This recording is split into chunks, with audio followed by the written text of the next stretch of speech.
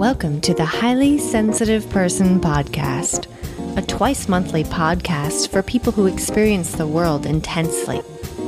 Join me on a journey of acceptance of our highly sensitive person traits.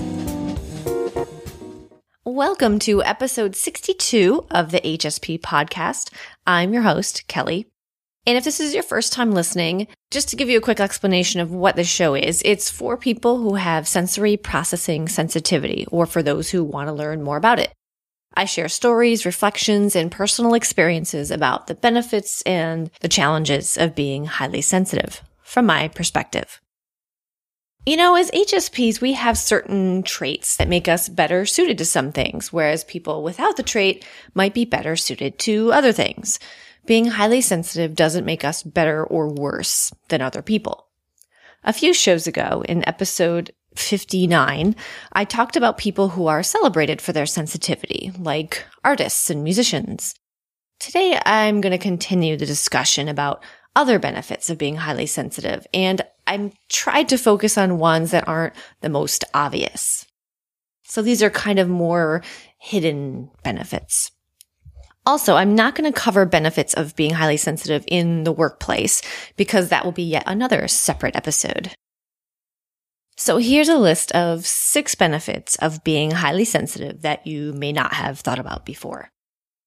Okay, the first item on the list. We know where the fire exits are.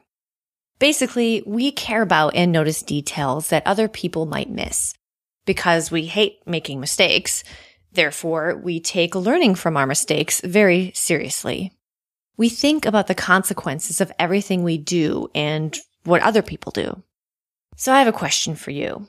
As an HSP, has anyone ever accused you of being too serious? Are you raising your hand? Well, my question is, let's flip that around. What if nobody was serious? What if no one paid attention to details and nuance? If you're in a burning house, don't you want someone serious to help you? Do you want the fireman or firewoman who shows up to be detail-oriented and very aware of their surroundings? Do you want the dive master who's leading your scuba trip to be meticulous about details and safety? I think so. Conscientiousness is needed and important. HSPs thoroughly think through the consequences of our actions and non-actions, and other people's too. As Dr. Elaine Aron once wrote about HSPs, quote, "Everyone benefits from our conscientiousness. So if they say we are just being compulsive when we take note of where the exits are, they will change their tune if there's a fire." Number 2, we get to feel the good stuff deeply. My husband, who does not have the trait of high sensitivity, once said that he envies that I get so excited about things, like seeing a pretty flower or teaching our dog a new trick, for example. These things make me really happy and excited. Here's another example. I actually just won a pair of earrings recently from my favorite jewelry store the other day. It was like a $30 pair of earrings, nothing crazy. But when I discovered that I won, I literally burst out of my chair and jumped all over the room, pumping my fists and yelling. Jim said he thought that I had just discovered we'd won the lottery or something. Nope, I just won a contest for earrings.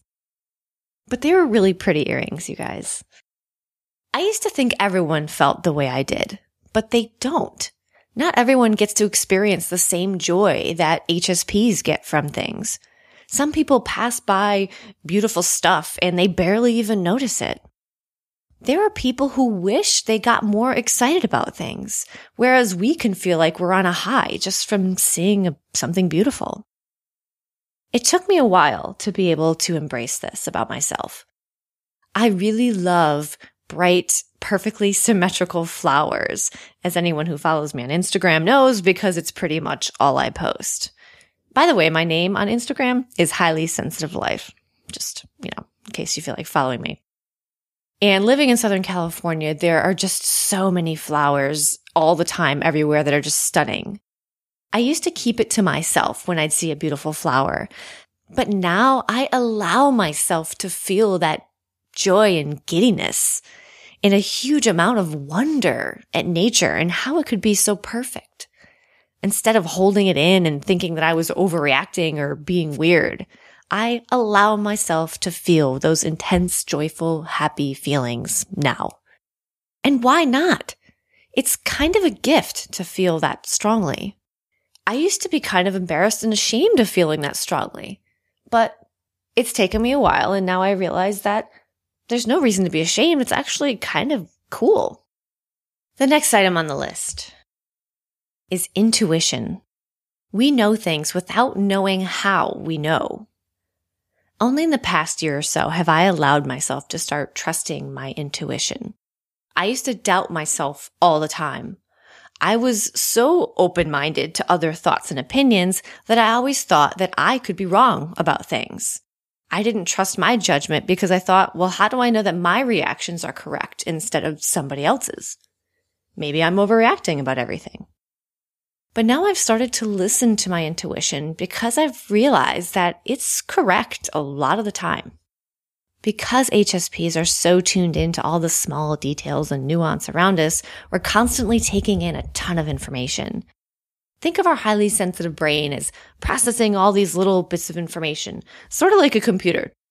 Well, it's not surprising that our processing little brains come up with lots of conclusions from crunching all that data, using clues that other people might not notice.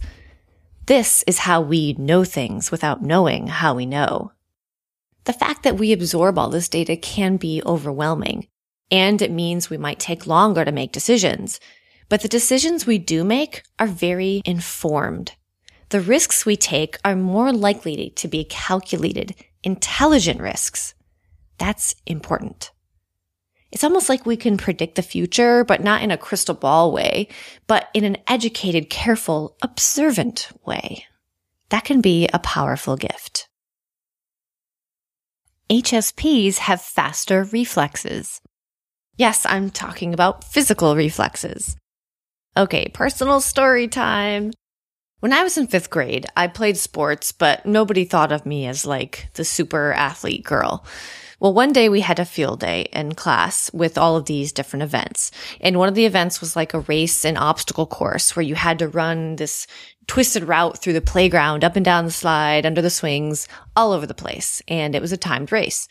There was one girl in my class who everyone knew was like the fast girl. She always was the fastest runner and won all the races. I guess there was a lot of racing in 5th grade. So anyway, the event came around and I remember that it blew everyone away that I did really well. I can't remember today if I came in first or second after that fast girl, but either way, no one had ever suspected that me, quiet little unassuming me, was fast. I also used my fast reflexes in softball. In high school, I got on the varsity team as a freshman, mainly because I was a really good batter. People didn't expect much when I approached the plate. Small little me with my glasses. I batted leadoff, and I was one of the few girls who could hit really fast pitchers. I knew how to adjust my swing, how to shorten it, and just focus on simply making contact with the ball, whereas most of the other girls never thought about doing that with a pitcher who was really, really hard to hit. I remember we played this team full of giant girls who always crushed us, but I was the only person on the team who got a hit off of their pitcher. Anyway, this isn't a show about me bragging about my sporting achievements, although I will admit that it does feel kind of good to talk about these things. But nowadays, in the present day, my husband calls me the clumsy ninja. No joke, this is a name he came up with. It's because I will drop something or knock something off of a table, for example, and I will catch it before it hits the floor. You guys, this kind of happens a lot. And anytime it does happen, I do feel pretty cool about myself.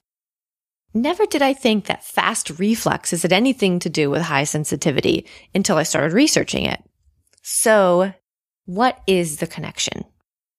Well, being highly sensitive means that we startle more easily because we are sensitive to external stimuli and we have a faster reaction time, fast processing, hence faster reflexes.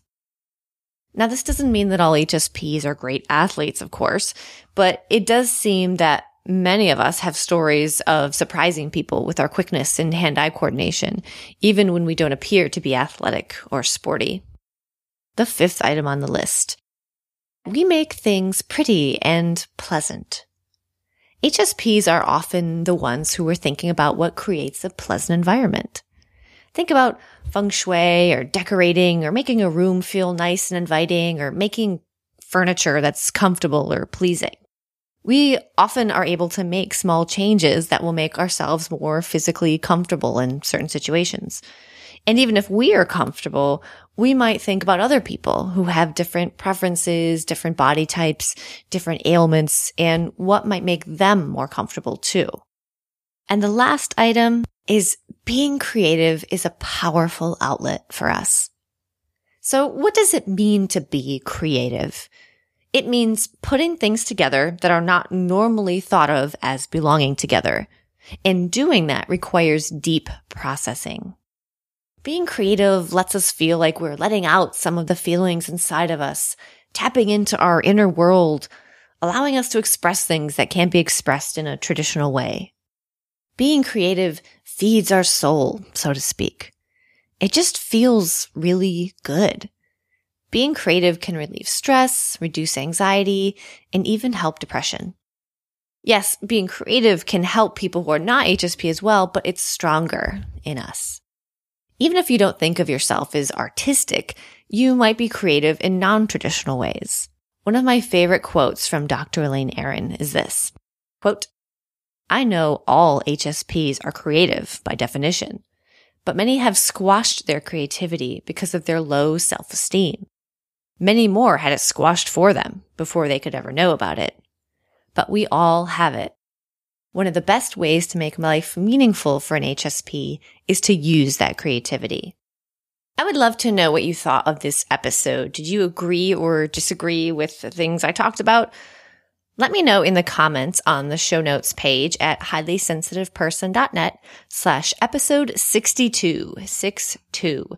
While you're on my blog, you can sign up for my twice monthly newsletter, which will notify you of new blog posts, podcast episodes, and give you curated, interesting HSP news. And if you enjoy this podcast and would like to support it, then please become a patron. Just go to patreon.com/HSP. You can support the show by giving a recurring donation in any amount. Even $1 is super appreciated. That's patreon.com, patreon.com/HSP. And I'd like to thank Charlie and Al, who are the newest patrons of the show. Thank you so much. Lastly, I want to mention something completely unrelated to high sensitivity. I hope you don't mind. I co-host another podcast called Curious Minds, and it's about science, technology, and history. I just wanted to let you know because it's something I've been a part of for quite a while now, and I think the topics we cover are really interesting. You can find it as CM Pod on iTunes or at cmpod.net. Let me know if you check it out. Thanks so much for listening.